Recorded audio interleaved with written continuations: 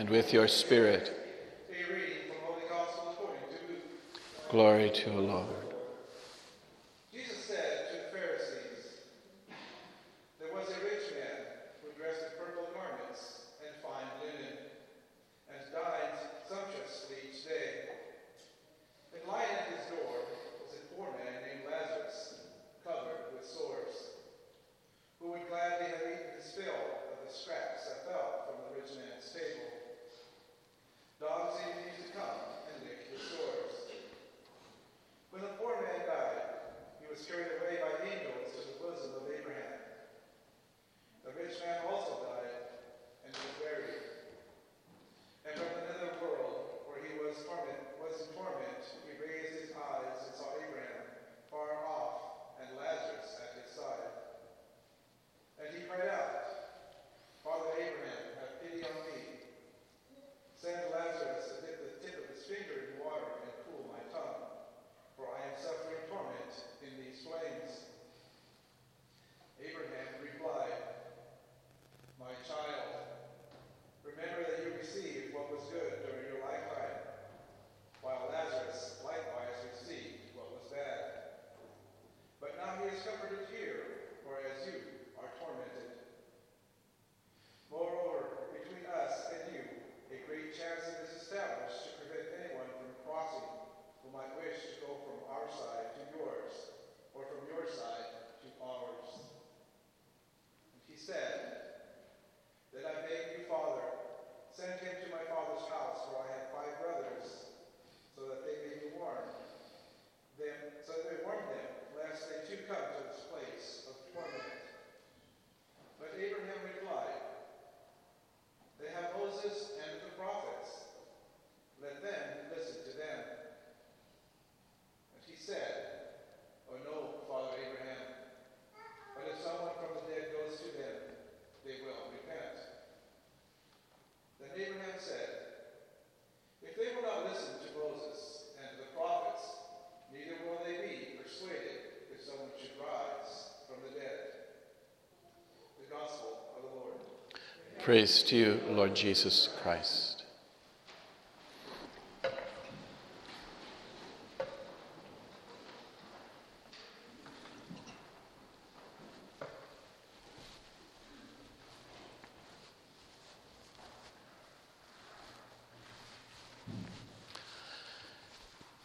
Some years ago, maybe 7, 8 years ago, when Pope Francis was just beginning his ministry as our Holy Father, he announced that he was going to dedicate a whole year, a Jubilee year, to the theme, the reality, the great gift of God's mercy. The Jubilee year of mercy began, and we had lots of celebrations and prayers and things like that for that full year. And at the heart of everything that we did that year was the image that was the logo of the Holy Year, the Jubilee year, of the Father receiving his prodigal son into his arms.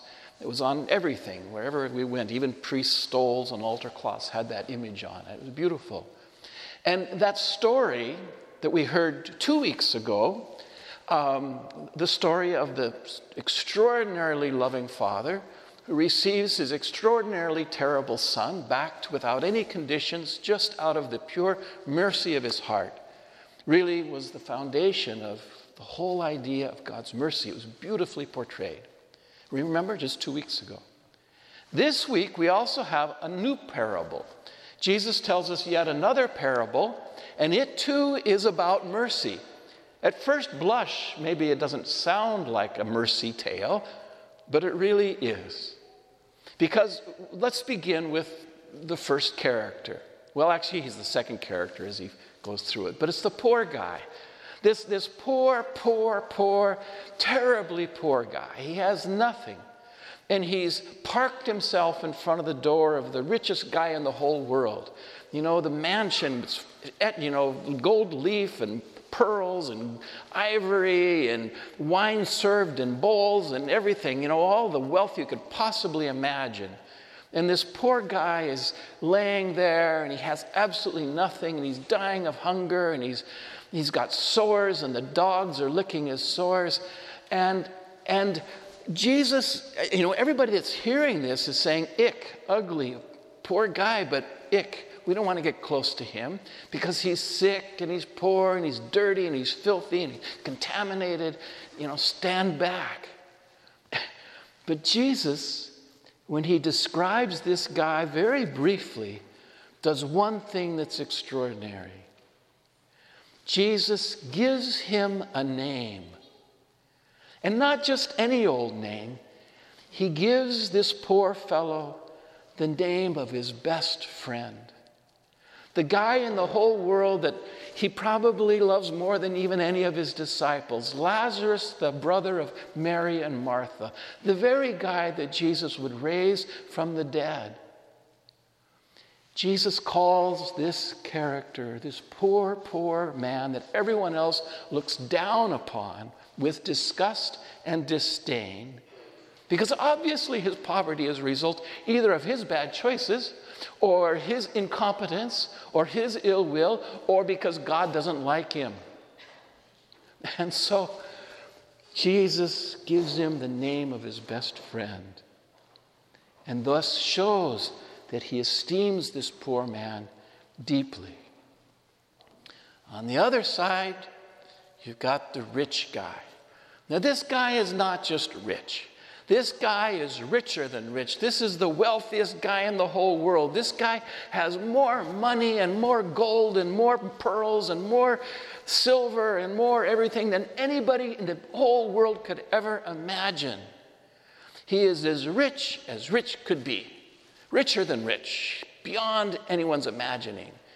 In the world of today, he would be the trillionaire who's got boats and palaces and villas and everything he wants in the entire world. And yet this rich guy, every time he comes in and out of the front door of his palace, sees poor Lazarus there and gives him nothing. Not even a penny, not even a cent. Nothing, not even a crumb of bread from his lavish tables. Not even a sip of water. This rich guy is so rich that he no longer has left in him even the slightest little bit of mercy or compassion or, I dare say, love. He is not the possessor of his possessions. His possessions possess him. His wealth has taken over his life. His riches have become so important to him that nothing else in life matters. He can't even afford the smallest crumb of bread to give to poor Lazarus, who's dying in the street outside his palatial front gate. He has become a prisoner of his wealth. But even more, his arrogance, his ego, his I'm so important, I'm so rich, I'm so great, I'm so wonderful, I've got more money than anybody, I've got more gold than anybody, I've got the best house, I've got the best staff, I've got the best this, the best that. He's become so focused in on himself that he no longer has a heart. There's nothing left. It's wilted completely dry. That's the guy in the palace. And when we look at poor Lazarus, the poorest of the poor laying there in the street with the dogs licking his sores, it's easy for us to say, well, where is God for Lazarus? Where is God? Where is God's mercy for him? Why doesn't God do something for poor Lazarus? If people have to suffer like that, then where's God in all of that? It's an age-old question. Why do people suffer? Why do people suffer so horribly if there is a good and loving and merciful God out there? And in a sense, this parable answers that question by saying, well, certainly God loves Lazarus. Jesus makes it very clear that Lazarus is deeply loved by God. Remember, he gives him the name of his best and dearest friend. The problem is not with God. God has given Lazarus, the rich man, to offer him mercy. God has put Lazarus at the door of the wealthiest man in the world, hoping that maybe that rich man will go out there and see him and embrace him and take him in and feed him and nourish him and bring him back to health and save him from the ravishing dogs outside. But the rich man will have none of it. It's not God's lack of mercy for poor Lazarus that's the problem in this story. It's the rich man who has no heart left, who is the one without mercy for poor Lazarus. So they both die. Part 2 of the story, both characters die, Lazarus and the rich man. Lazarus goes to the Father, goes to Father Abraham and enjoys the blessings of life everlasting in God's kingdom. Blessings he deserves after a difficult and hard life. The other guy, the rich guy, goes nowhere. He dies, and he ends up in the inferno. He ends up, suffering all the calamities of hell.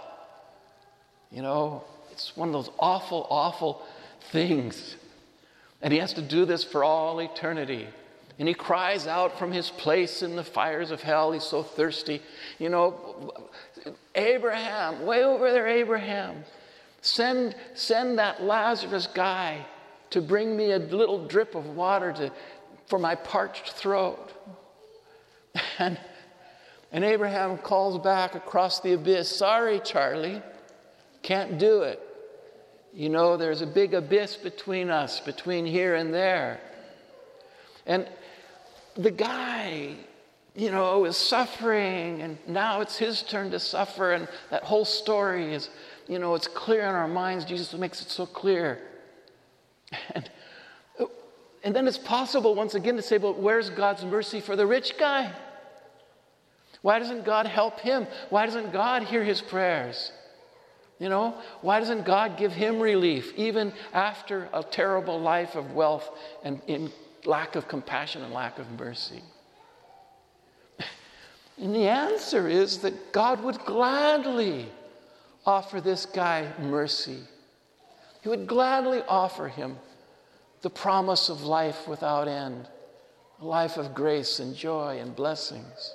He created him, after all, in the very beginning. He loves this old, wealthy, rich guy now suffering in hell. But what's the problem? The problem, again, is not the lack of God's mercy. The problem is he is still so selfish and so cold-hearted and so unable to love that even his request to Abraham to send Lazarus to him and then later to his brothers is not a supplication. It's not an act of asking for forgiveness. It's a command. Even from his sufferings in hell, he's telling Abraham what to do. As if Abraham is his servant. As if Lazarus is his slave. Lazarus, bring me that water. He still has no compassion, no mercy, and he never asks for forgiveness. He never says, I was a terrible man. He never says, forgive me, Father, for all that I've done. And so on he goes. He has created his own hell that he cannot escape because he has no heart left in him. Alas, a tale of two extraordinary characters. One so poor, he dies in his poverty. One so rich, he dies in his wealth. Their roles are reversed. It's a story of God's mercy for Lazarus and his desire to be merciful to this guy, but the guy's rejection of God's mercy. Because he was not merciful in his life, he cannot be merciful, receive mercy in his death. He rejects it. He doesn't know what it is. He doesn't know what to ask for. And it is, as Jesus' parables always are, this powerful, powerful image of what goes on in our lives as human beings. It's a reminder to us that mercy is everything. As Pope Francis has tried to remind us over and over and over again, what is God's name? God's name is mercy. God's very name is mercy. And we are extensions of that mercy. As God has been merciful to us, so we are to be merciful to others. If God has blessed us with anything, not just with material wealth, but with the wealth of wisdom, the wealth of holiness, the wealth of grace in any of its forms, then that is a grace and a blessing that has to be shared because we are merciful people as God is merciful. With those who have little, with those who have nothing, with those who lack wisdom, who lack joy, who lack grace in their lives in any of its many forms. We are agents of God's mercy because God has been so merciful to us.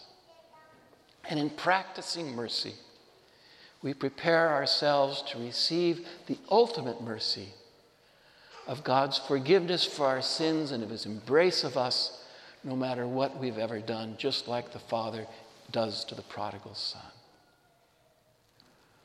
Pope Francis reminded us so long ago, 87 years ago, and we're really required to remember it every year, every day, that God's name is mercy, and we are agents of that mercy in this life so that we can receive the blessing of God's mercy, his compassion, his love, his very life in the life to come.